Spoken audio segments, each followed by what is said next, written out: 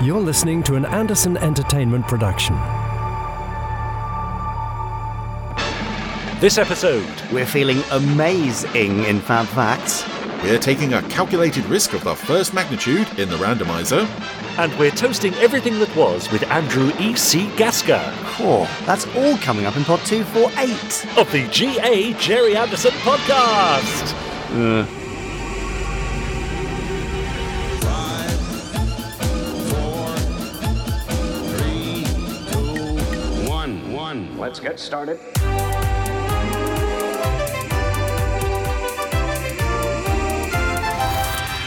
Let's go.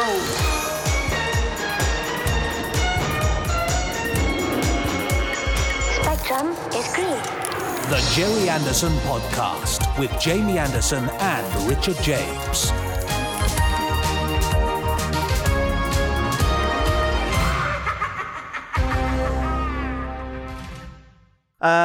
Well, I see what you tried to do there. Well, Richard N. James. That's it, yes, exactly. And Jamie L. Anderson. And we'll later be joined by Christopher R. Dale. Ah. Yeah. Right. So there we go. But none of us have two middle names. Hang on. What?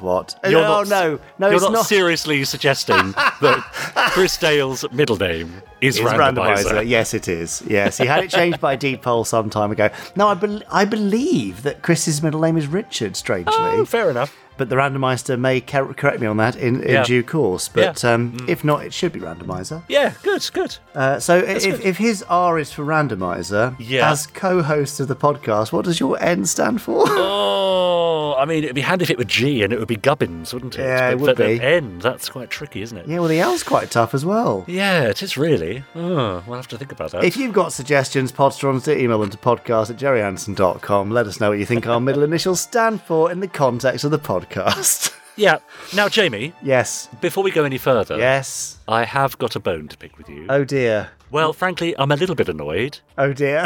In fact, perhaps the N could stand for nonplussed. Oh, which was how I felt just 20 minutes ago. Yes. When I watched a video released on the official Jerry Anderson YouTube account. Ah, yes. Featuring the top 5 monsters from Space Precinct. Yes. Number 5 was Alicia from Double Duty. Yeah. Number 4, I think, was the alien Spore from Death Watch. Number 3 was the Snake from The Snake. Yep. Number 2, yes, Enil Kamada from Predator and Prey. Yes. And number 1, the Cyborg. Yes. Are you saying I'm a massive number 2? I think you're everyone's favourite number 2. Ah. In every walk of life. Okay. I'm putting that on a T-shirt. Quite, as you should. And I'll tell you what, though, you know who to blame for that Probably countdown. AC, I would think. No. Chris Dale. I believe it was Chris Randomizer Dale. Right. Anyway, throughout this podcast, we'll be picking bones with each other, making up things, saying things and other stuff about Jerry Anderson. Oh, most certainly, yes. Yeah, Is that not fair? making up a great deal. Most of it's true. Okay. Most of it's true. Well, since you've complained about your top 5, why don't you do a top 5 countdown of the things that other people can expect to hear during this podcast? Okay, well, let's do it in order of preference, shall we? So, number 5, we have Fab Facts coming up in just a moment. Of course. Number 4 will be, well, news, I suppose, because there's always news from the Jerry Anderson universe. Okay. Number 3, something to look forward to. This is an interview with Andrew E.C. Gaska. Yes. Talking about, I'm guessing from the little intro we made there, a bit of Space 1999. Yes, it's about To Everything That Was and Aftershock and All, the 2 graphic novels that are being released this year. Wonderful. Where they came from, how they came to be. Excellent. What his aspirations were for additional ones and what you might expect to see that's different in To Everything That Was from the original release. I have to say, where they came from and what they came to be, as you just said there, sounds like another title for a Space 1999 novel, doesn't it? Okay, fine. I'd buy that. Better get on with that one as well. Number 2, we have the randomizer coming up a little later on. You see, Chris put me at number 2, so I'm putting him at number 2. Quite right, too. But top of the heap, king of the hill, number 1... It's our wonderful Podstrons. Hurrah. Who have been emailing again in their droves to podcast@jerryanderson.com. They've been tweeting us and hashtagging us Jerry Anderson Podcast, tagging me, Richard N. James, him over there, I'm Jamie Anderson, and him over there, waiting by the randomizer, at Chris Dalek. And they've also been commenting on our Facebook group, so I shall be reading out all their comments and thoughts as we go through the episode. How's that? Brilliant. What a lovely countdown and great revenge to make Chris Dale your number 2. Exactly. Good. Not so great that you made Fab Facts number 5. Oh. But I'm afraid that doesn't impede its progress, and Fab Facts is pulling into the Jerry Anderson station just about now. Oh, I think it's on my toe. Now, time for this week's Fab Facts. Yes, indeed, it's the 5th best thing about the Jerry Anderson podcast. Out of 5 things. Yeah, good. It's Fab Facts, where I have a book of Fab Facts. Richard gets not very excited, but he does at least say the word fab. Yeah, I go through the motions, don't I? Yeah, he uses some of his effort to do. Yeah. But the fab that he says stops me flicking through the pages of a tome of Fab Facts. Yes. And there we hope to arrive upon a Fab Fact. We hope to. Can't guarantee it, but let's give it a go. Richard, are you ready with your very enthusiastic fab? Born ready. Then here comes the flicking. Fab! Oh, blimey. Now, did you hear how fast I went at the front end there? Because I was trying to... You went at speed. I was trying to, shake it up a little bit, because we've had a lot of 60s stuff. Okay. And it's worked because, well, we've reached the modern age. But have we? Before I get there... Yes. Richard James. Yes? What was Thunderbird 2 made out of? I'm sure you know. I don't mean the model, I mean the actual real-life Thunderbird 2. What was it made out of? The real... But hang on, you said not the model, but the real-life Thunderbird 2. The real-life Thunderbird 2 was the model, sure. No, but in the world of Thunderbirds. Oh, I see. What was it made of? Metal? Very good, yes, that is true. Any particular further information on said metal? Oh, you'd probably make it out of a bit of aluminium. That's quite light, isn't it? Yeah, probably a bit flimsy, though, maybe. I don't know. Anyway, look, it was an alloy right, that incorporated the yet-to-be-discovered heat-resistant metal, kahelium. Oh, well, how was I supposed to know that? If it's yet to be discovered? Of course, that's the reason why. Sorry, I forgot you didn't have your time machine on you. But I'm sure, though, that you know that the real Thunderbird 2 model was made out of balsa wood? Balsa wood? Fiberglass? Fiberglass. That sort of stuff? That sort of model stuff. kit parts? Model kit stuff, yeah. Brilliant, okay. That's what I'd say. However, I bet you didn't know that Thunderbird 2 was once constructed out of maize. Maize? I didn't know that, no. No, that's true. Now you do. That's the end of this week's... No.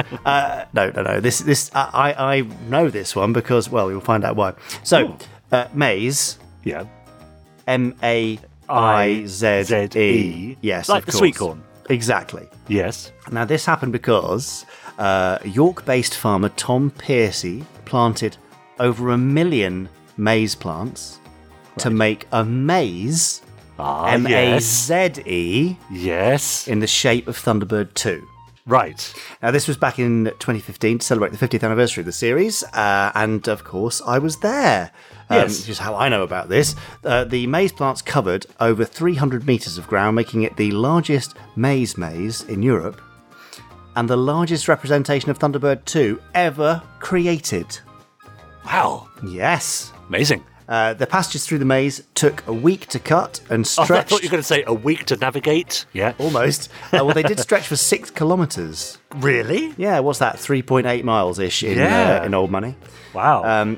But how long did it take me to get lost in the maze? Well now, Jamie, do you know the secret about mazes? Go on. Well, on your way in, you just pick a way to turn each time, left or right. Right. And if you stick to that turning each time, always turning left when you can, never turning right, or always turning right when you can, never turning left, yes, you will make your way to the middle. And I think you could probably do it in about 12 minutes. Okay, well, here's how accurate you were. I didn't actually go in the maze. That's why. I only saw it from above, from a helicopter, which was actually quite terrifying. It was very, very impressive, though. And in addition to the representation of Thunderbird 2 itself, there are also the words, Thunderbirds are 50. Oh, nice. 50, like... Yeah. Right. Sadly, though, like all mazes of this kind, they don't last forever, and even International Rescue couldn't save the maze from the lucky cows that got to eat it. Rude. Yes. I see. Actual cows. Yeah. I see. You can see some pictures of the maze at andr.sn/maze, M-A-I-Z-E. So that's andr.sn/MAIZE. Yeah. What sort of crops, though, would you use to sculpt another Anderson craft? Oh. Perhaps a spelt SPV? Or How's that spelt? As a spelt? Oh, I see. Or a barley battlehawk? A barley battlehawk. Yeah, good. A wheat eagle? I mean, do let us know. We'd love to know your thoughts. Podcast at jerryanderson.com, or you can perhaps leave us a tweet using the hashtag ThundergrainsAreGo. Right. Now, I'm going to confidently predict right now that we are going to get no emails on that subject and no tags on Twitter. That's my prediction. Just saying. Okay, Posterons, you've heard him. Wrong. Prove him wrong. Yeah. ThundergrainsAreGo. Oh, dear. Who writes great. this stuff? I've no idea. Yeah, not me. Nice. Yeah, good. Lovely. No, it was very nice. It was a very hot day. I took a model of Thunderbird 2 there and posed with Tom, who dressed up as Virgil, I think. Lovely. And yes, it was quite a sweaty day, but rather cool. And I think one of the reasons I didn't do the maze was because at the time when they launched it, the maze was only up to your waist. So, so you could sort of step over it, or at least see where you were going. So it was I see. A cheat. But I love a maze, though. I love a maze. I love a maze. Yeah, amazing maze. But now you've messed up mazes forever with your maze finding. Well, I know. Now you know. You'll always know. Yeah, sorry about that. That's all right. Well, thanks for that. Can't unknow it. Very much like this Fab Fact. So let's leave it behind. That's the end of this week's Maze Fact. It had to be.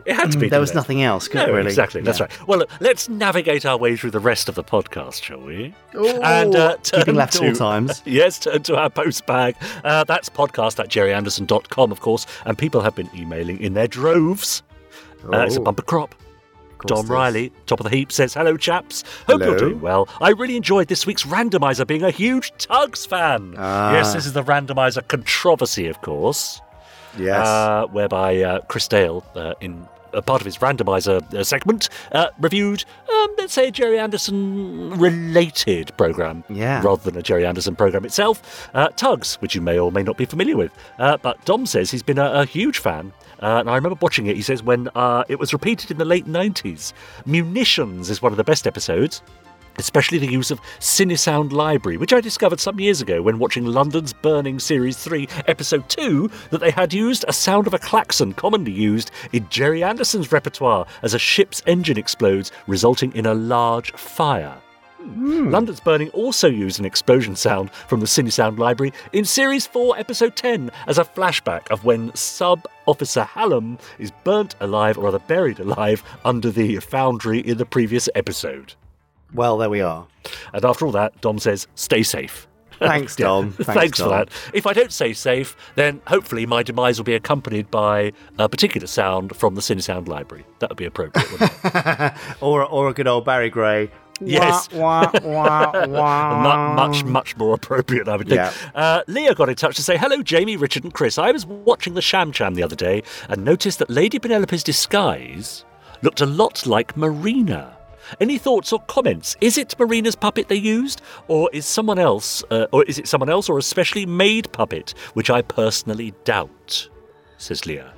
Gosh. I mean, yeah, I don't interesting, know. Isn't it? No. So someone will know the answer, and whoever you are, you will email us in. Yep. Podcast at jerryanderson.com. Yep. Thank you. And answer Leah's question. Ambassador Paul Hyde from the Isle of Wight has been in touch. You know, as you can imagine, we've had a lot of correspondence about Chris Dale's randomizer. Well, it split the nation. It really did. Paul Hyde says, hi everyone, hope you're all well. I think the randomizer general has gone potty by doing something not Anderson related. How dare he do that? One other thing I need to ask, Jamie, sudden gear change there. While watching the documentary about your father, while Jamie was talking in the background, there was a bust of a head, and it looked like Alec Freeman from UFO. Was it? Well, I can exclusively reveal on the Jerry Anderson podcast that it was, in fact, not Alec Freeman. Right. It was not even Anderson related. It was just a bust at Pinewood Studios. I see. Okay. Right. Sorry to disappoint you. Yeah, that's a shame. Gary Davis got in touch to say, hi, Jamie. You called for comments on this week's randomizer. Yep, certainly did. Please instruct the randomizer, says Gary. No more non-Anderson shows on the Jerry Anderson randomizer. Any further transgression should be a sacking offence.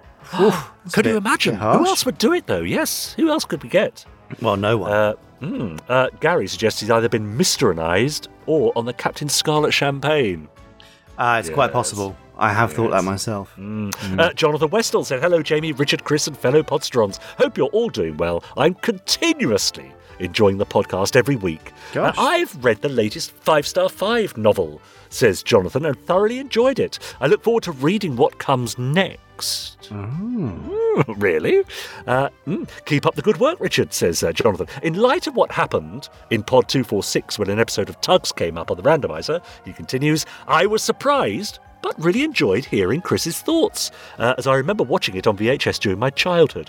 I watched the episode again on YouTube later and could see why it was chosen. The model work and explosions in it were brilliant, which is something that I always enjoy when watching the Super Marination shows. Yes, Tugs isn't a Jerry Anderson production, but then again, neither was the Paul Star pilot episode, and that came up on the randomizer all the way back in Pod 42. That's true. There you go. So there is precedent. Keep up the good work, gentlemen. FABSIGPWOR, says Jonathan Westall. Continuing on a similar vein, as you said, it did divide the nation and certainly got our Podstrons rather riled. Did. Chris Turner says, hi, Jamie, Richard and Chris. On Pod 246, after Chris's review of Tugs, with its rather tenuous link to Thunderbirds, you were wondering what other shows with an equally tenuous link to all things Anderson Chris could review. So here are some of my nominations. Do you want to hear these? I cannot wait. Of course. Well, firstly, Coronation Street. Shane Rimmer appeared in the show in the late 1960s, so that would be a good place to start. We've gone really off-piste immediately with these suggestions. Well, yes. Chris says, I'm really looking forward to Chris's humorous take on the long-running feud between Ina Sharples and Elsie Tanner. Then he suggests Mission Impossible. Space 1999's Barbara Bain and Martin Landau appeared in the first 3 seasons of the TV version of the franchise. Maybe Chris could explain how the Impossible Mission Force could load up their gear into a van and then drive to the East European People's Republic, which always looks suspiciously like Southern California. But, says Chris, my number 1 nomination will be 2001 A Space Odyssey. The connection is, of course, that director Stanley Kubrick poached several of the Andersons' visual effects crew, including Brian Johnson. So, Chris's randomizer will be the perfect forum for explaining the big questions posed by the film. What is the significance of the black monolith discovered on the moon? Why does Hal the computer go rogue and start killing the astronauts on the Jupiter mission? And just what is that ending all about? Over to you, Chris. Best wishes, Chris Turner. Those are some seriously insoluble questions, though. So. Great ideas, yeah. Yeah. Good luck, Chris, with those future episodes of the Randomizer. Good luck, yes. But finally, and again on the same theme, hello, Rich and Jamie, says Simpsons Clips 24. I was listening to the most recent podcast, and you were mentioning something about a dance synchronised to the podcast theme. But I think you might have forgotten one thing, chaps. Did you not see me dance to the podcast theme at the live recording last year? Oh. I don't recall that. We'll have to see it again at some future event. Yes. SIG says Simpsons Clips 24 PS. Do you reckon the next time the podcast falls on Brian Johnson's birthday that Chris Dale could take a look at an episode of Dream Street? It was a preschool TV show which Brian directed that featured radio-controlled vehicles not too dissimilar to Tugs as the main characters. We've opened a can of worms. Oh, goodness me. Haven't we? Well, we were some time ago worrying about when the randomizer might run dry, and at this rate, I mean, you can just put in any old rubbish. That's a little unfair. A little unfair. I'm in a little unfair mood. You are, I can tell. Yes, all for now, but keep those emails coming in because we love to hear from you. We would be nothing without you, our wonderful Podstrons. So send them in at podcast@jerryanderson.com. Do that. Yeah. Thank you. You're welcome. Goodbye. Bye-bye. Oh, is that it? No, Forgot the rest of the day off? Well, I wish. Wouldn't that be lovely? Oh, lovely snooze. Ooh. Anyway, no, there's lots more. Oh, is and there? rather than Jerry Anderson's snooze, yes. shall we have some Jerry Anderson news? I see what you did there. It wasn't bad, was it? Clever you. Here's some Jerry Anderson news.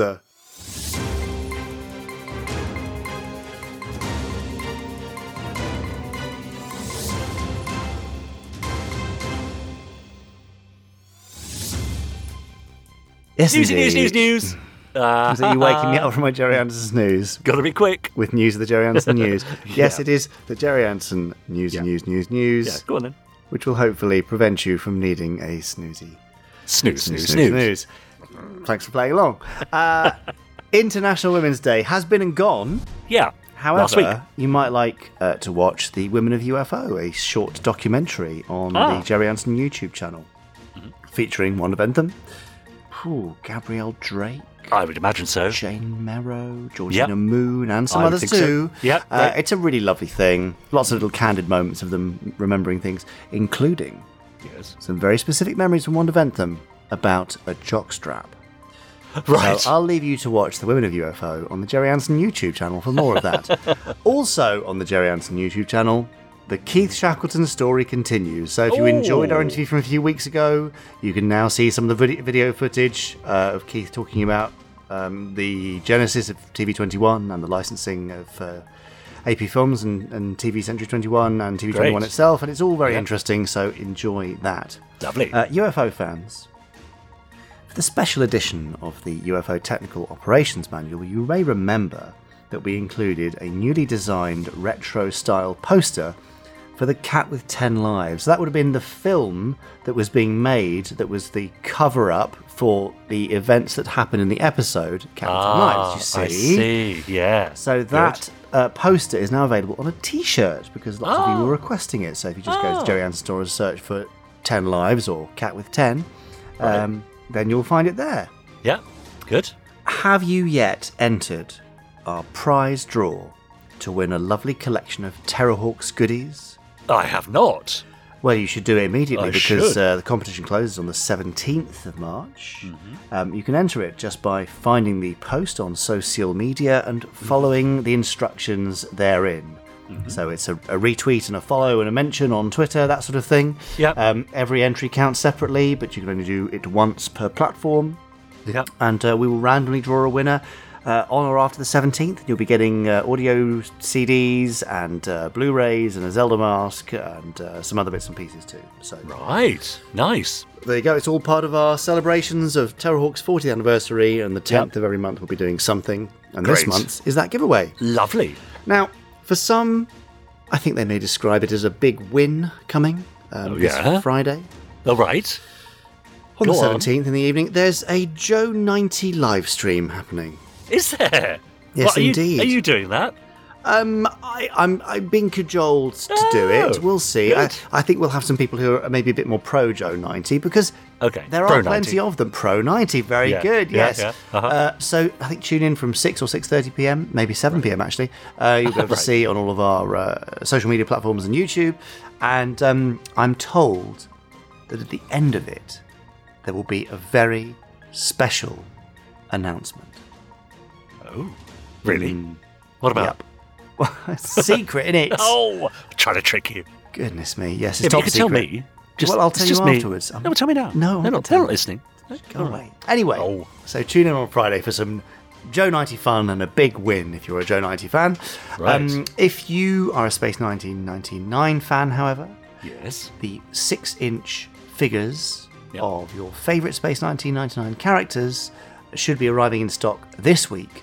We only have about 80 of them left, so if you're looking to get hold of them, just pop along to the Jerry Anderson store and search Space 1999, and you can get a Victor Bergman figure, a Morrow figure, or a Koenig figure.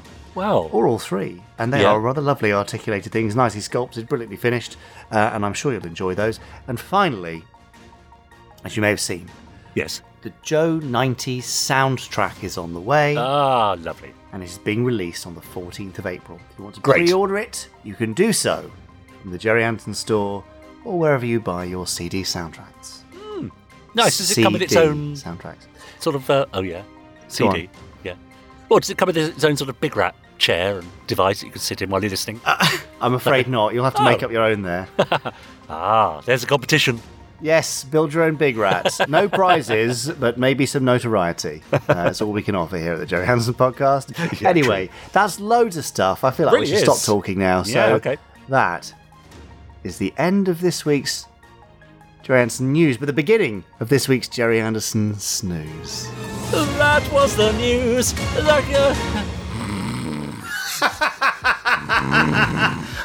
Brilliant. I thought you were going to go, that was the news, time for a snooze. Richard. Thank you. Sorry. What was that? Yeah. Great. Well, I'm glad you stopped there because there'd be no news for next week, would there? There's always news. There is always news. Great. Just like there's always people commenting on our Facebook group. Yes. Can't stop them. No, very easy to find us. Just go on over to Facebook if you're on there, and why not search for official Jerry Anderson podcast listeners group. Answer a couple of questions, we'll let you in. And like Alex Patrick, David Hollis, and Joe Hollis, and Hannah, and Nathan, and Andrew, you could comment as well. So David Hollis says, look what just arrived today. And he posted a picture of his Space 1999 Moonbase Alpha blanket. God. Nice. Yeah, he said it's big and it feels nice and warm. I think this is a great buy. Oh, isn't that That's lovely? good, isn't it? Yeah, nice review. Alex Patrick says, if Chris Dale can get away with doing a non-Anderson production, here we go, albeit with an Anderson link, are Team America World Police, the 2004 Thunderbirds movie, and maybe Neon Genesis Evangelion on the table? 2024 marks the 20th anniversary of the first two, and the 1st of April is on Monday that year. But Joe Holly suspects, a lot of Team America clips would be censored, but there are also potentially kids listening, says Joe. That's true. I know Jerry stopped watching it during the puking scene. I got to the end of the puking scene, to be fair. Yeah, pretty much the end of it, yeah. I mean, I have to confess, I did do a search for it the other night online on our various streaming things. It's only available on Paramount Plus, I think. And I was going to have to pay to watch it, so I thought I'd leave it. But I remember it being a lot of fun. Hannah says, as good as the Series 2 are, talking Thunderbirds here, as good as the Series 2 and movie heads are, I much prefer the Series 1 versions. I think they have something that the later ones don't. They seem to have more life in them. That's the best explanation I can think of. What are your thoughts? What do you think about the heads from Series 1 as opposed to the heads from Series 2? I'm cranium agnostic, I think. Fine. Well, Nathan Dunham says, is there any story behind why the puppet head for Scott was changed? His original was really charismatic, whereas the other one I hate with a passion. He looks like a complete, unfeeling half-wit. Gosh. Well, don't hold back, No. Nathan. Yeah. I'm really not sure. But no. Sorry. Yeah, but luckily, AC very calmly explains the second one was created for the larger cinema screen and then used for the Series 2 episodes. Well, there you go. Now you know. So that might account for the change that Hannah noticed between a lot of the heads from Series 1 to Series 2, the fact that they were, augmented and perhaps perfected a little for the big screen and then simply used for the later episodes. Exactly. There you go. If you'd like to be a part of conversations like this... and many more. And many more. And post pictures of your merch and pictures of your cosplay and the models you're building and anything that reminds you of Jerry Anderson, then head on over to our Facebook group, facebook.com/groups/podstrons, and do exactly that. Lovely. It's a nice place to be, isn't it? It is a nice place to be, yeah. Oh, well, so while you're doing that right now, I mean, I can introduce you to the interview if you like. Oh, yeah, you do that, By the time I've introduced it, you'll be ready to come back and give it your full attention. That's a good idea, yeah. How's that? Okay, well, this week's interviewee is Andrew E.C. Gaska. Mm-hmm. But I shan't be calling him that throughout this. I shall be calling him Drew. Okay. It's easier to say. Drew is what is known as a canon consultant. Is he? For 20th Century Fox. I like the sound of that. 20th Century Studios, I should say. Now, it has nothing to do with firing balls of iron. Instead, it means that he is an expert on franchises like Alien, Terminator, Predator, Planet of the Apes, and many more. Right, okay. He's written role-playing games, novels, comics, and even extensive in-house Bibles for various companies to help keep track of the canon for expansive storylines. Ah. In addition to all this work, he also created 2 lovely books, To Everything That Was and Aftershock and Awe. Both essential for Space 1999 fans. Now, they've been out of print for about 10 years, but both are coming back. To Everything That Was is available to pre-order now. And he's going to talk about that in particular, as well as Aftershock and Awe, and his hopes for what he wanted to do, what he did do, what we will be doing for this release. So, yes, let's hand over now to me, weirdly, and Drew. Not so weirdly. Yes. Okay, here they go. So this week, our guest is Andrew E.C. Gaska. I'm going to be calling him Drew throughout this, but Drew, why don't you introduce yourself? Hi, I'm Andrew E.C. Gaska. I am the writer of the award-winning Alien role-playing game. I have worked on the Terminator role-playing game. For several years, I've been a consultant to first 20th Century Fox, now 20th Century Studios, on Alien, Predator, and Planet of the Apes. I've written internal Bibles for those properties over at Fox, and I've written a couple of Planet of the Apes novels, and I apparently, and I was unaware of this, apparently I wrote something called Space 1998. I'm not sure what that is. You know very well about that show, and you're going to go into some detail in due course, I'm sure. So, can I call you Drew, or do you want me to go for Andrew? I mean, you can be called Andrew E.C. Gaska through every single mention if you prefer, but Drew's going to be easier, isn't it? Drew works better for me, yeah. So, Drew, you instantly dive in with quite the CV of the resume, I should say. Sorry for our American listeners, of cult tie-in games and comics and stuff. Would you say you are a cult TV and comics aficionado? Perhaps, is that fair? It depends on what your definition of cult is, because nowadays all this stuff is mainstream. You know, it's. I mean, you say Space 1999, and people are still like, "Wait, what's that?" Because it's sort of passed with a couple of generations without any new, film content. But I mean, Star Wars or Alien or Planet of the Apes, everyone's, oh, that's cool now, as opposed to high school when I used to get beat up after school for liking it. So I don't know. It was called at one point.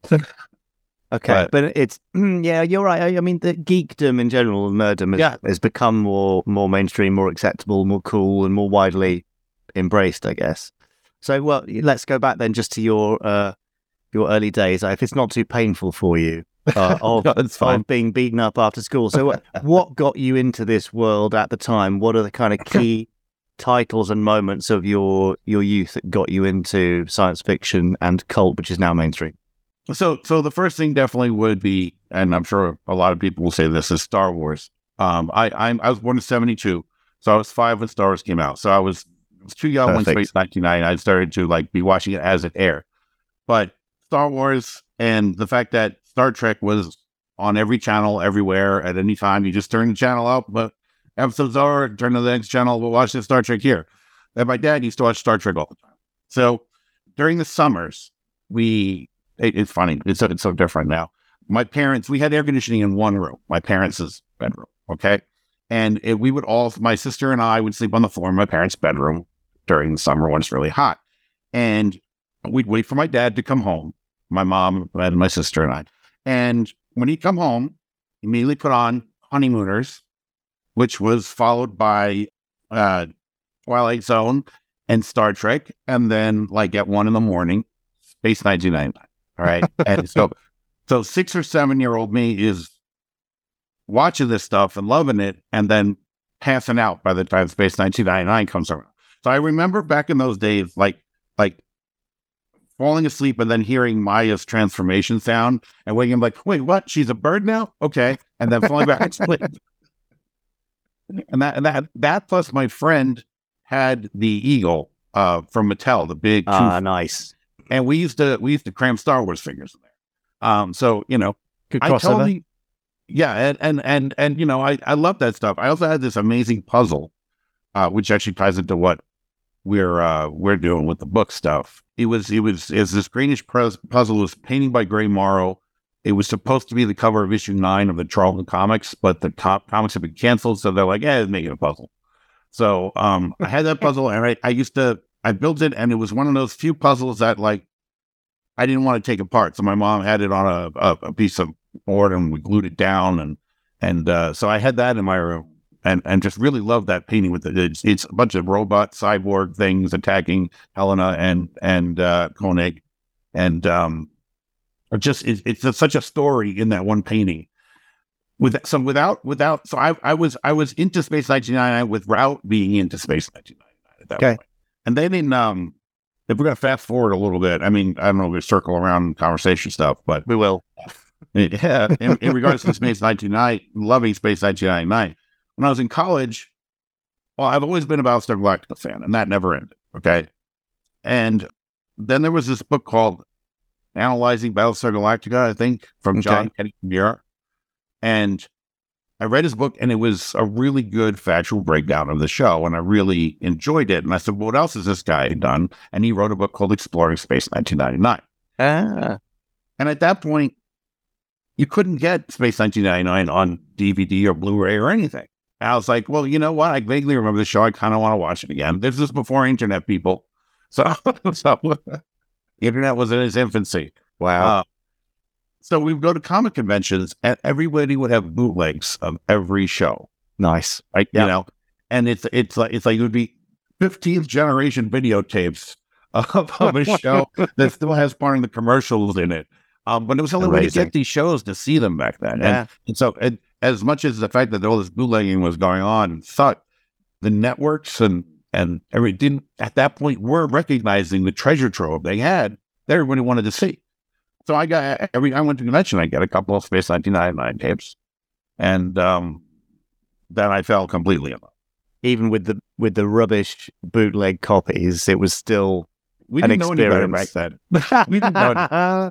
Yeah, if only you could have compared it back then to Blu-ray. Okay, so whatever happened when you watched it first time, it grabbed you enough to kind of plant the Space 1999 seed. So what was it about the show, particularly when you've got a backdrop of stuff as epic as Star Wars and as long-running and as involved as Star Trek and all that kind of stuff? Space, this British show made to feel American, it's got a different feel to it. So how come that got its hooks into you, do you think? As a child, Maya definitely was a big. And it's seriously true. Aside from her sound effect of waking me up every 5 minutes. Yeah. Beautiful actress. Shane. She turned into whatever she felt like, you know, and it was cool. It was easy to, as a child, to be, all right, I'm going to turn into an eagle now. I'm going to do this now, you know? So it was definitely Maya and the eagle. And I think everybody you talk to loves Space 1999. The eagle has got a special place in their heart, I think. Yeah, always. It's one of the best designs that we've had in sci-fi that kind of looks like, it looks like, hey, we could go there, even though we probably wouldn't go there in that direction. You know, it's got all those pieces on it like Star Wars does. So it looks like it's real. It's not just some smooth thing. It looks like it's kind of functional the way the landing pads are, and the fact that it can pick up the different cargo containers. I love that. As what are they going to get now? You know, but I only wish that on the show it separated the nose and the engine and could put it together like on the toy. But aside from all that, right? I was already falling in love with Captain Kirk and Mr. Spock and all that other stuff with Star Trek, and that type of, without realizing it, that type of moral play was getting ingrained in me and helping shape who I became as an adult. And there was a bit of that going on, you know, in season 1 for sure with Victor and Koenig all the time. So by the time I got to college and looking at it, I was like, okay, so this was intended as Star Trek's successor on the airwaves. And I think that in the first season, there's some really epic episodes that were accomplishing that. There were some, like, what the hell is this? The episodes also. And season 2 kind of goes way off the rails. But there's still something in all that. Yeah. The thoughtful, the philosophical, the human, as well as Maya and eagles. So you have the eye candy and the thoughtful stuff, basically, whether it be people or vehicles. Well, I tell people all the time, it's like these properties that captured my heart and so many others are things like Star Trek and Space 1999 and Planet of the Apes. Like in Planet of the Apes, it's like, as a kid, I'm like, monkeys on horses, awesome, you know? And they got guns. Oh my God. Yeah. But then as an adult, you're like, wait, this is talking about some serious issues, social political stuff. And you're like, so it works on so many different levels that the whole family can enjoy it for absolutely different reasons. So I think our love for these things, which were clearly hooked as a child in most of our cases, has as matured as we have, you know, what we love about it. Yeah, and there's definitely something in that kind of 60s to 80s approach to entertainment when things were not so pigeonholed to a certain demographic. So, you know, stuff that kids will watch now between 6 and 9, they'll probably never revisit because there's no new layer to find. But like you say, you kind of keep peeling back the layers as you grow older, as well as the nostalgia factor. So I can see that it's like a heady mix, right? Yeah. But it's like, it's not just nostalgia. There is important things to be said in these properties, Space Station and included. And as an adult, what I like about Space 99 that differentiates it from the other is the dark gothic feel of that first season. You know, it feels like space is a scary place. Yeah. Even the idea of the mysterious unknown entity that's guiding them through a black hole or something like that. It's like, what is that thing up to? It's like, why would what is it? Why is it saving the moon? What does it need them for somewhere else? There was all these questions that unfortunately never got answered on the show itself. But, you know, fans turned professionals have been thinking about this stuff for like 40, 50 years now, you know? Yeah. And then we end up with what we're going to talk about shortly. Just so there's two things I want to cover before we get onto the books. First is beyond Space 1999 into the other kind of Anderson titles. Is there anything else that entered into your consciousness when you were a kid, a teen, from the worlds of Anderson, or has happened since? Or is it all laser focused on space? It's actually, for me, it actually is laser focused on space. I never got to see UFO growing up. Actually, I still haven't seen UFO. Everyone tells me I need to see UFO. I know. I mean, Drew, maybe if somebody sent me a Blu-ray set, you know, I don't know. Okay. Yeah, hint taken. We'll have to see what we can do there. Okay. Well, but that's great to keep it kind of space focused. It means you're the man for the job, right, on this project. Thank you, Drew. More Drew next week. Lovely. If you would like a copy of To Everything That Was, or certainly to secure one, then you can do so at anderdotson/TETW, all lowercase. That's andr.sn/TETW. To Everything That Was. Yeah. I mean, I've got a question. Yes. You mentioned in your little introduction there that some of the stories contain new material linking years 1 and 2 from the series. Well, I didn't actually say that, but I stopped short of... Did you? I wasn't listening. No, I know you weren't, but you've read it from the script now, so... Yeah. Is that okay to keep it in? Of course. Well, because the question is, in my head, when I'm thinking of something that happened between Series 1 and Series 2, what theme tune did they use? Opened with Series 1, closed with Series 2 theme, I think. In my head, anyway. Okay. Yeah, I could go with that. Yeah, I think that's the way to go. Okay, yeah, well done. That's good. Great. Thank goodness. Yeah, interesting interview. Right, let's move on quickly. Over on Twitter. Oh, yes. People have been hashtagging us Jerry Anderson Podcast. Have they? Giving us their thoughts about all things Jerry Anderson related. They have. Yes. Yeah. For example, Ms. Solo tweeted, this is a nice one. In our long-standing hunt for a new to us, she's an X, he's a Y, together they solve cozy crimes series, we've discovered a Jerry Anderson series about a vicar that solves crimes. And yes, he's a puppet. A puppet? That's good. I've never really thought of Secret Service as being sort of cozy crime, buddy. He's a vicar. He's a gardener. He's a minuscule gardener, and together they solve crime. That's quite nice. Yeah, I feel like there was a a Secret Service VHS teaser trailer. Yes. Hang on. I'm going to find this. Okay. I'm really sorry to do this while we're, you carry on. Busy, but yes, you talk amongst yourselves and I'll find this thing. Well, look, in the meantime, Dave Lawson has tweeted that intro for the randomizer, this is the infamous randomizer of a couple of weeks ago, was so funny. After all that apologising for doing non-Jerry Anderson stuff, says Dave, and playing the Batman theme, it's hard to drive properly when I'm laughing so hard.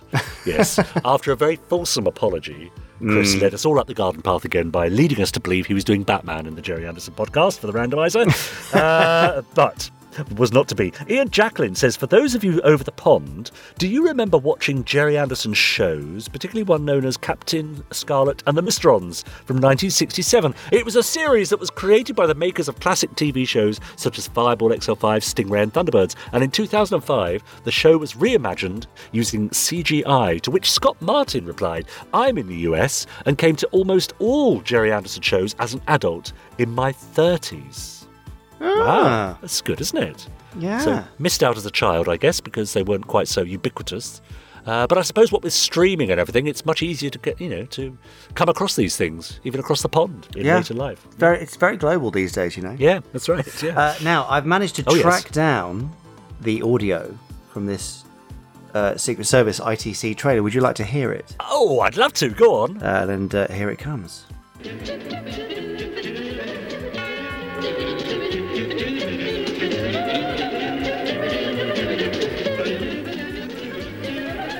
The Secret Service. Criminals are motivated by greed. They're a devious black. But Father Stanley Unwin answers to a higher source. Yes, indeed, we must remember that. Her Majesty's Secret Service. Magnificent. He's a man of considerable ability, A very forceful addition to anyone's army. whose greatest assets are an honest face Why am I telling you all this? and the Minimizer, a top-secret shrinking device. Let's just call it a miracle. With the help of his trusted assistant Matthew, Father Unwin fights the big crimes in a small way. It will require a very unorthodox approach. Join the crime fighter who's one of a kind in The Secret Service.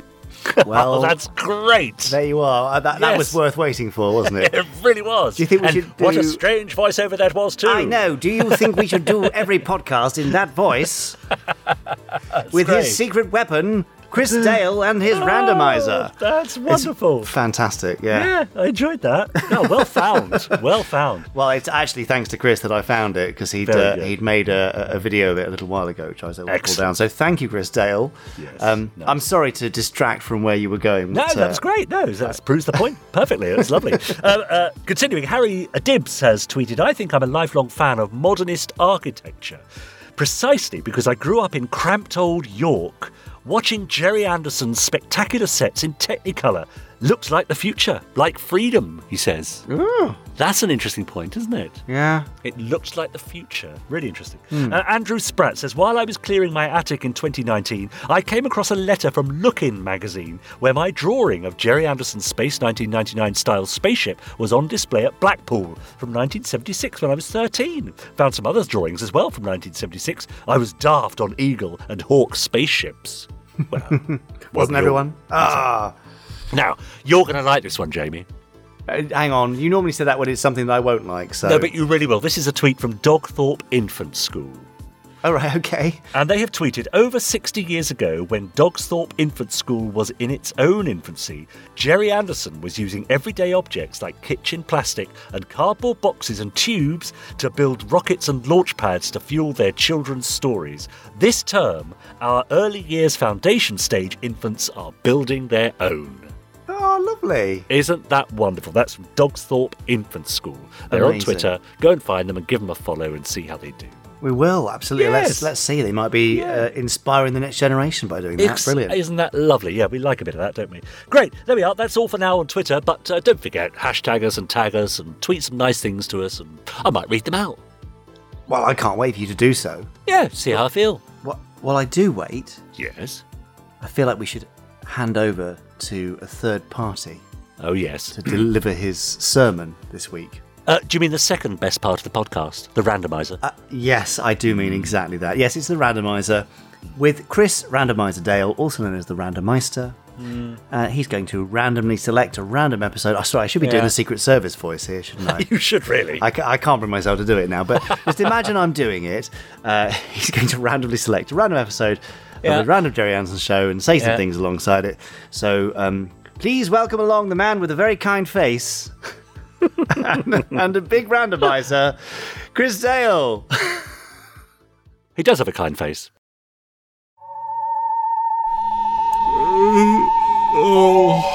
Oh, what time is it? 400 hours. Oh, why did you guys have to bring me all the way out here at this time of day, morning, night, whatever it is? Oh, a natural curiosity. Oh, you're a sadist, Paul Metcalf, you know that? Another 10 minutes, then we'll start back. Oh, that just makes it all the more pointless. What possible reason could you have for dragging me out of bed? Oh, right, okay. Yeah, the randomizer. Press button, get printout, me sleep. Yes, fine, whatever. Whoever wants to press it, yes, go ahead. You're the electronics expert, Lieutenant. You think you can handle the controls? Yes, Captain Scarlet. Right. What can it be? We'll soon know. I just hope it's something that makes getting out of bed at this ungodly hour worthwhile. Look. Yes, that's the what did you call it? The printout. That's it. Yes. So, Captain Scarlet, if you would give us the good or the bad news. Let's see. It's Crater 101. Oh, excellent. Oh, well, that's sure to make some people very happy. I dare say it's almost worth getting out of bed for. Do I get a coconut? No, I did say almost. Let's get over there and investigate. Leading the fight, one man fate has made indestructible. His name, Captain Scarlet. So here we are. This has been a long time coming. We've had Lunarville 7 and we've had Dangerous Rendezvous, but we haven't had the middle instalment of the Lunarville trilogy, Crater 101. But here it is today. And I instantly love this picture of... Stop the picture. ...the Mistron complex that we start off with. No doubt. That shot proves conclusively Crater 101 on the far side of the moon houses a Mistron complex. Yes, Colonel. We were shocked when we saw it from the moonmobile. Shocked, startled, and surprised, Colonel. Yes, I love the way that, A, the complex looks completely different to the last time we saw it, which I think is a good thing, because I wasn't quite... It was hard to get a sense of what or where it was last time. But also I love all the machines have lined up for a group photo. I think that's quite sweet. Have been made with the lunar authorities to carry this out. Anywho, we have a plan for dealing with this. More dangerous. It involves a calculated risk of the first mech. Colonel White says it must be destroyed as soon as possible, even though in most running orders, this episode doesn't follow Lunarville 7 immediately. Decided to send a volunteer party into Crater 101, into the Mistron complex. Objective? To find and remove the power source from the complex. And I've decided you guys are the volunteer party. Yes, scarlet, blue and green. Although you have discovered our complex on the moon, it will never reveal its secrets. Anyone who dares to enter will be destroyed. I've always thought that this Mistron threat almost sounded like... Been warned. Yes. We have not... Sorry, they're still talking. I always thought that this threat sounded like the Mistrons were sort of holding up their car keys and sort of dangling it in front of the Earth. Woohoo! Look at this! Tempting! You want this, but don't come. But if you can, woo! Look, you could learn secrets. It's... The way they phrase it is so much of, just a tantalising prospect that Spectrum can't afford to pass up, probably. And now we have this shot of everyone just sort of sitting in silence while the jolly Spectrum music plays out. Your decisions can be made in the strictest confidence. I'm ready to go, sir. Thank you, Lieutenant. As the electronics expert, you will play a vital part in the operation. Count me in, sir. Thank you, Captain. I know I can rely on you. He's full of praise for everybody this week. Well, Colonel, I am due for 48 hours furlough in Miami.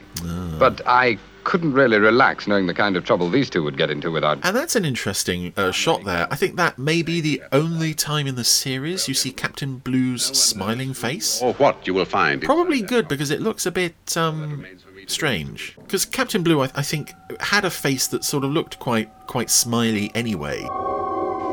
If not smiley, then, he clearly possessed an upbeat personality.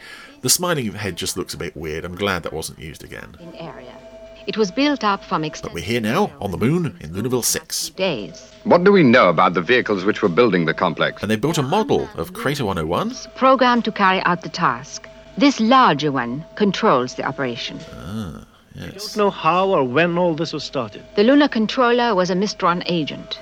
Citation needed, I think. Him when Lunarville 7 was destroyed. Again, nothing in Lunarville 7 to say that he absolutely 110% was a Mistron agent. Decided to use a low... Personally, I've always felt it was more interesting that perhaps he wasn't, but... Good. Hey-ho, I'm not going to argue with Linda Nolan and her rather pointy glasses. Are the arrangements for the atomic device finalized, Fraser? Yes, Miss Nolan. I will follow the Moonmobile in a lunar tank carrying the bomb. Oh, I recognise that computer prop. I think that's the one from Ricochet. Standard Earth time. The one with all the lights and tape recorders on the bottom. It's just behind Fraser there. 2 to get to Crater 101, and 4 hours to remove the power source and get clear. So we have a plan. We're on our way. We're going to head out to the complex, have a look around, and then blow it up at midnight. I'd like you to take this. It's a lucky charm. I'm not really superstitious, but please take it. To Linda Nolan, the CB-29 Neptune probe, July 10th, 2058. Another July 10th. We made it ahead of schedule. I remember. You were the project controller on the first Neptune probe launched from the moon. Yes, Captain Blue. That's a lot of writing to get on one lucky charm, I've always thought as well. To get all that on there, it would need to be, like, I don't know, let's go at least twice the size. Anywho, we have this. Man, and very good looking. Who? Captain Scarlet. Yes, I suppose so. I didn't really notice. Yes, Miss Nolan. I've always... A lot of people, I think, have found that an odd moment. I've personally always chosen to believe that at that point Fraser isn't yet a Mr. because I kind of think Fraser wouldn't sort of start up that kind of conversation with Linda, although I think it was Special Assignment where a Mr. agent looked at Scarlet and described him as the dark, good-looking one. Some have suggested that possibly Fraser is gay. That may be why he calls out, the fact that Scarlet is quite an attractive man. I'm sure it wasn't written that way, but it's certainly, I think, there if you want to infer it. But many years ago, I can't remember why, I was looking at the possibility of novelising some Captain Scarlet. And as I said there... Fraser. Yes, Miss Nolan? I felt that Fraser wasn't a Mr. in his first appearance. Night S.E.T. He is now, I think. Some time to get clear. Just something clues me into the fact that he might be a Mr. at this point. Fraser, are you all right?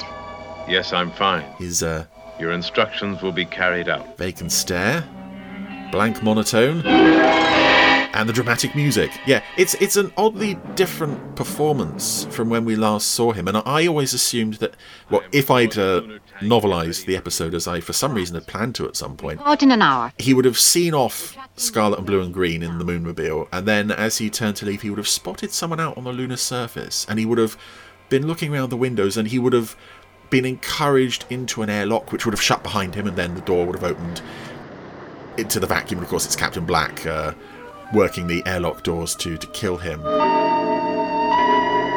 Just a little insight into not a Lost Worlds of Anderson, but a Lost Worlds of Dale, I guess, there. Anywho, as the lunar tractor departs Lunarville 7, the sort of departure area was made up of bits and pieces from other episodes. There was the mini-sat housing from Shadow of Fear. Captain Scarlet on the Interspace radio link, sir. And one of the pressure domes from Avalanche. Captain Scarlet? Yes, Colonel. We're about to cross the lunar horizon. We will then be on the far side of the moon from Earth and we'll lose all radio contact. I understand, Captain. So I'm going to tell you I love you now. When we arrive at the crater, we will immobilize the control vehicle and then enter the complex. They're so sure of themselves. There's alien technology, we can immobilize it, no problem. SIG, Captain. Report back as soon as the radio link is restored. Out. What are their chances, sir? They cannot be calculated. Oh. Men have faced the unknown before, but I believe no man has ever faced what awaits them in Crater 101. Donald Gray's really good at the sort of prophetic, doom-laden pronouncement. And I think in that moment there, they really sold it, because there's an extreme zoom in on the Colonel's face, right up to his eyes, and then it just slowly goes out of focus. It's just over this ridge. SIG. Also, again, Captain Magenta has been left in charge of the cloud-based communications console. Always nice to see him picking up a bit of extra work here and there. But they've arrived now. The Moonmobile has...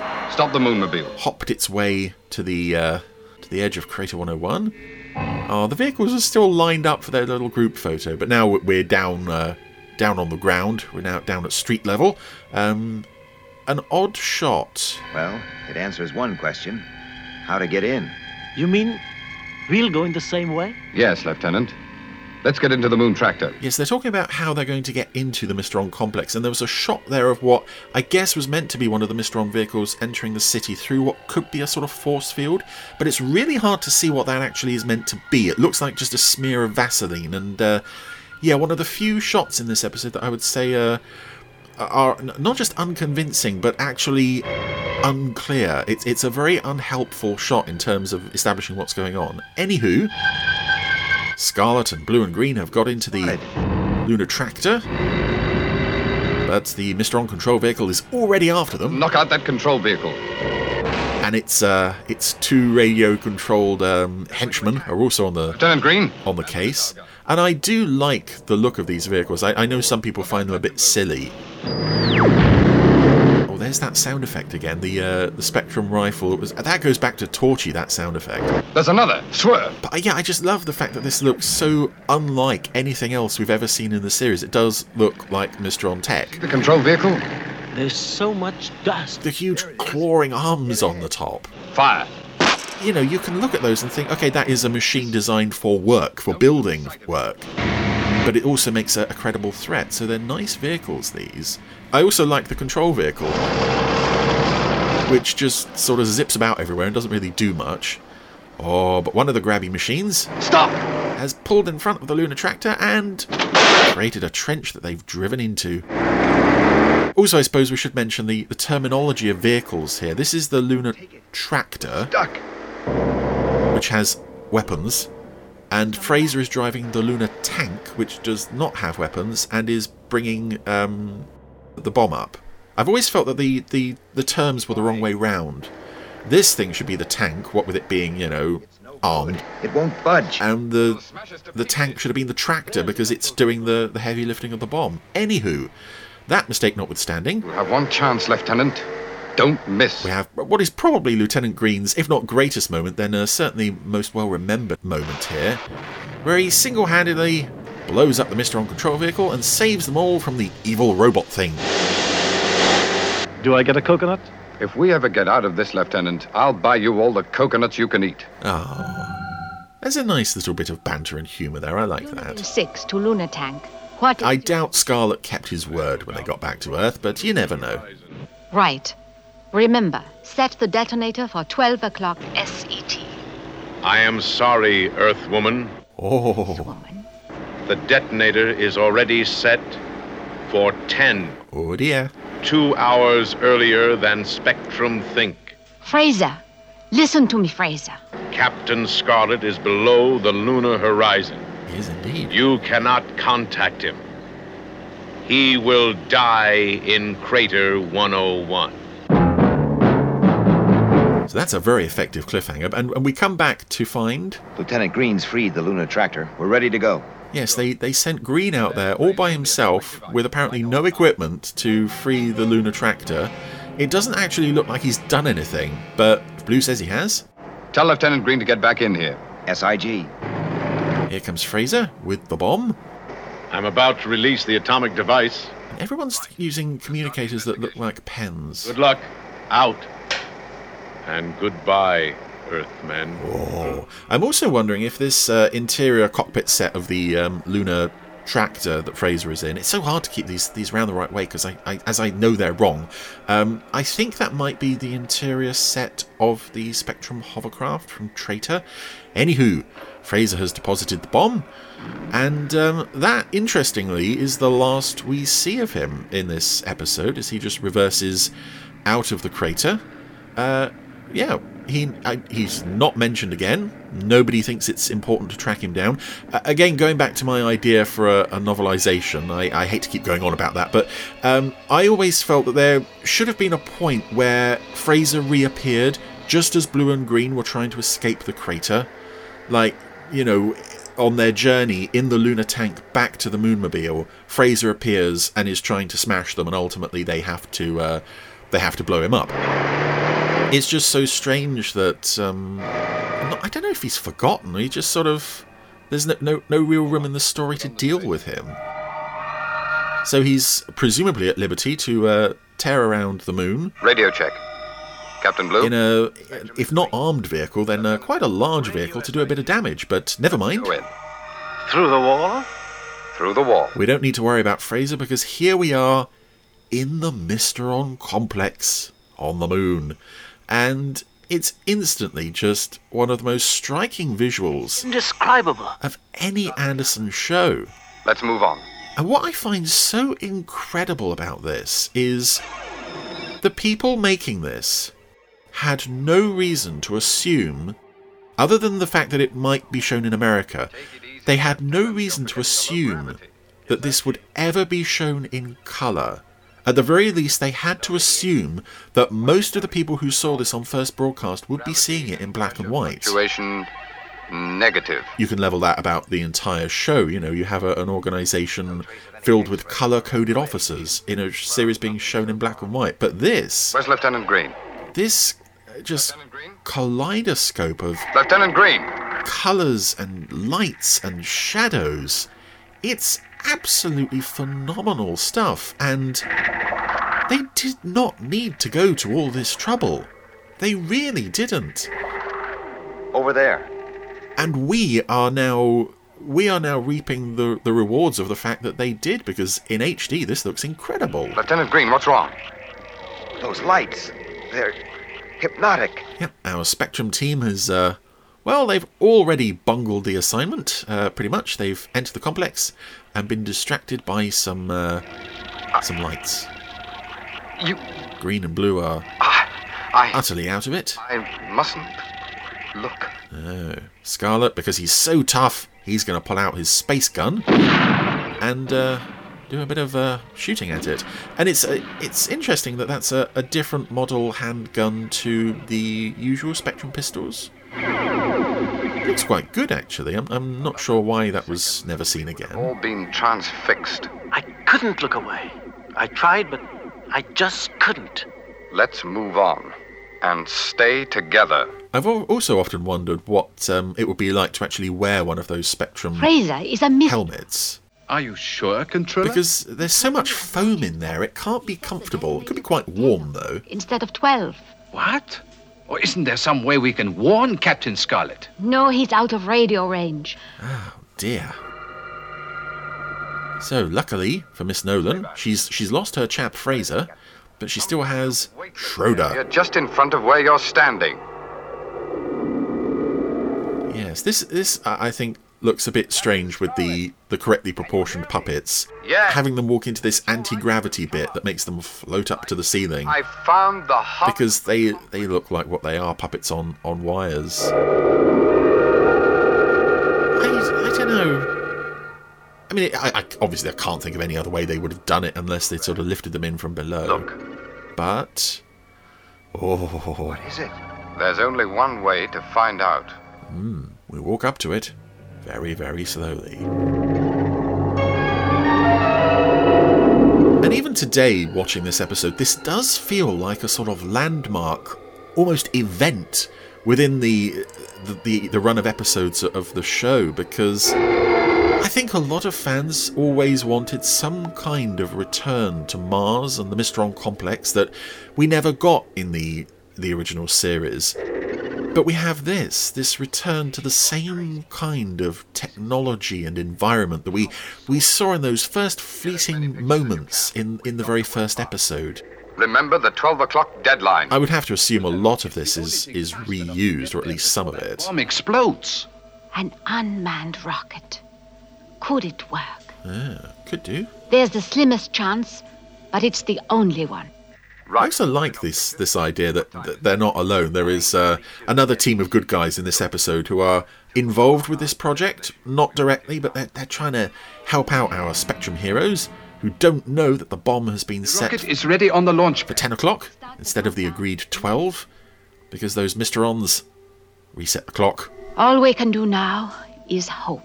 5, 4, 3, 2, 1, lift off. Yep, Lunaville are launching their rocket. This is later going to be revealed, just in case I waffle over it.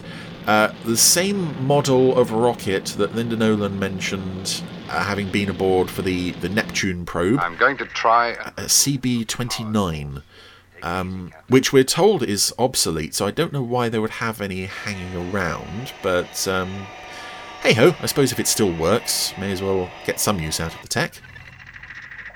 And while Scarlet is trying to remove the power source from the central table... What was that? The rocket arrives. Oh, I'll go and find out. Suspicious explosion sound in an alien complex. Oh, I'm sure it's fine. Go and investigate on your own. We've now got 15 minutes left. Can you see anything, Captain Blue? Yes, it's an unmanned space probe, an old CB-29. Another lovely touch with this episode, and it was there in Lunaville 7 as well, is Barry Gray's music. Those just strange sounds and haunting noises do so much to suggest that this is an alien environment and To Linda Nolan. The Mistron's music obviously is very hostile and harsh. 58. But the moon atmosphere stuff is also lovely. Schedule. Can you see a connection? And our heroes are ahead of schedule, very slowly putting the pieces together. Use 12 o'clock SET. And this is a fun shot. The bomb. It could mean the bomb will explode ahead of schedule. Captain Blue, Check the detonator timing on that atomic device. Because I always think Captain Scarlet looks like he's bouncing up and down with excitement when he says, check the detonator timing on that atomic device. He's bouncing in time with the dialogue. It's very subtle, but once you've seen it, he almost looks like he needs to pee. I'm sorry for lowering the tone, but there's just something sort of almost like he's bouncing on the spot for some reason. Whoa. Scarlet, the detonator's set for 10. Get out of there. The whole crater will go up in 5 minutes. Get into the Moonmobile. I'll follow as soon as I can. I'm coming back. No, at least get the cameras to safety. Captain Scarlet. You know I'm right, Adam. Do as I say. Spectrum is green. Oh, he's always right. We all know that. I was looking at the spacesuits here, and I do like the designs of them, but I'm never quite sure about the helmets. It kind of looks like they're not fastened down. That you could just take them off at the neck, and to a certain extent I don't see how they afford much protection. But anywho, Blue and Green have returned to the Moonmobile. 2 minutes to detonation. In the lunar tractor. They've made good time. Loaded the thing back aboard, which is interesting because it must be very small to fit in the Moonmobile. But Scarlet has got the Mr. On power source with 56 seconds to go. He's now got to race out of there. I always wonder with this as well, how they get down the anti-gravity bit. Here.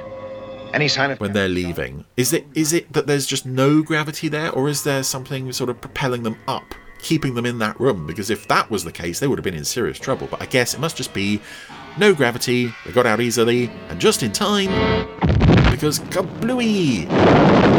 Now, this beautiful Mr. On complex model goes up in flames. And there's a lovely shot of Blue and Green watching from the... make it.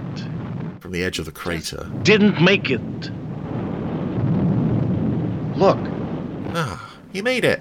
What a guy. And very good looking. Yes, he made it. Of course he made it. And, he's got the Mr. On power source, which we know from the episode Dangerous Rendezvous will lead into a thrilling and satisfying conclusion to the Lunarville trilogy, and we'll say no more about that. Reconnaissance shows it was a complete success. We blew up everything. It means that the Mr. On powers of reconstruction are somehow connected with this power source. Or that's what they want you to think. Well, I'm afraid it's goodbye. Oh. Thank you for everything. Goodbye, Captain Scarlet. And a subtle touch here. She's taken off her glasses. I'd take it as a favor if you'd keep it. Thank you. Let's go, Adam. She loves him. Oh, all the girls love him. And so good looking. I suppose so. I didn't think you'd notice. Being as stuck up and frigid as you are, old girl, I didn't think you'd notice.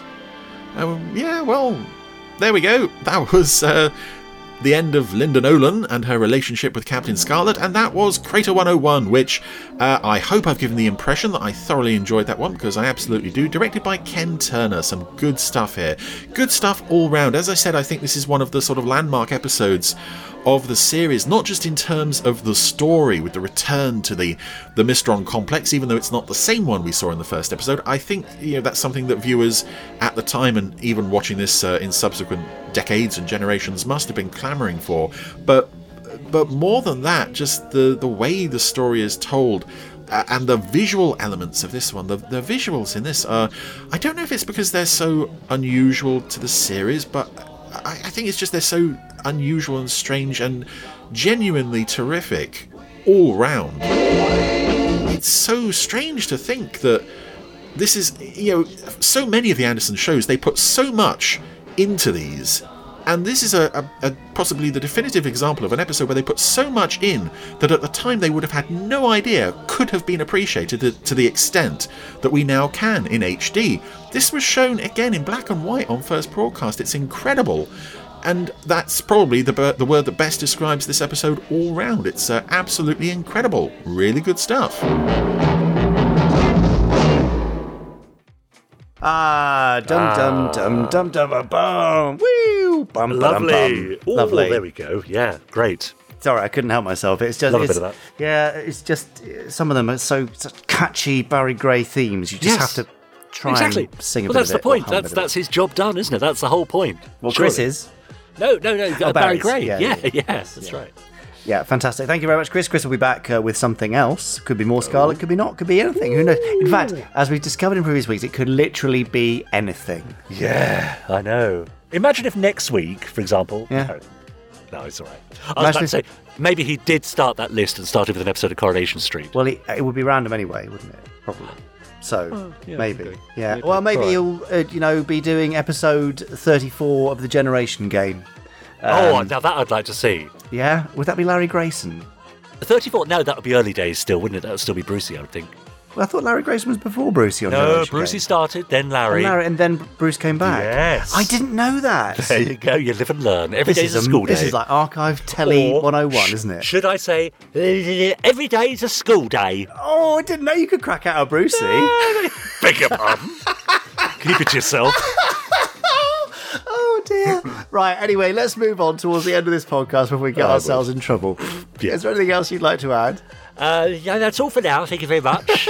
Nice to see you. Nice. I wonder how many people across the country just shouted nice at that moment. About 3. None. Yeah. And you're one of them? Yeah, and you're the other one. Good, and Chris was the other one of your match. Right, okay, that's the end of it. Bloody hell. I think so. Yeah, come on. JerryAnderson.com is the site. Podcast at JerryAnderson.com is the email address. Please do leave us a rating. A few more of you have done it, and we're very, very grateful. Some lovely ones have come through. We might even read them next week. But for now, we'll say goodbye. We'll see you in pod 249. Yes, crikey, imagine that. So many. Next week. Thank you for listening, Potterons.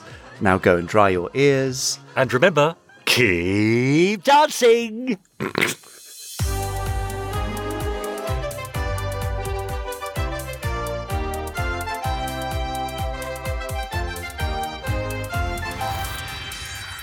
Stage 1 complete. Let's go.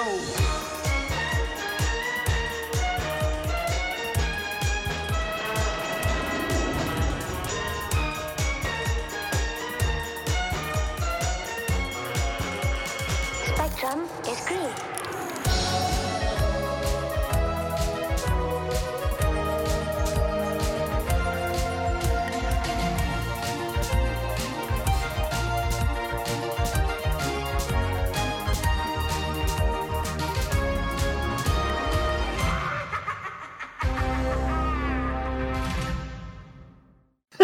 Why have you never shown me your Brucey before? You've never asked, Joe. Well, I don't. But this is the Rumsfeld doctrine. I don't know the things I don't know.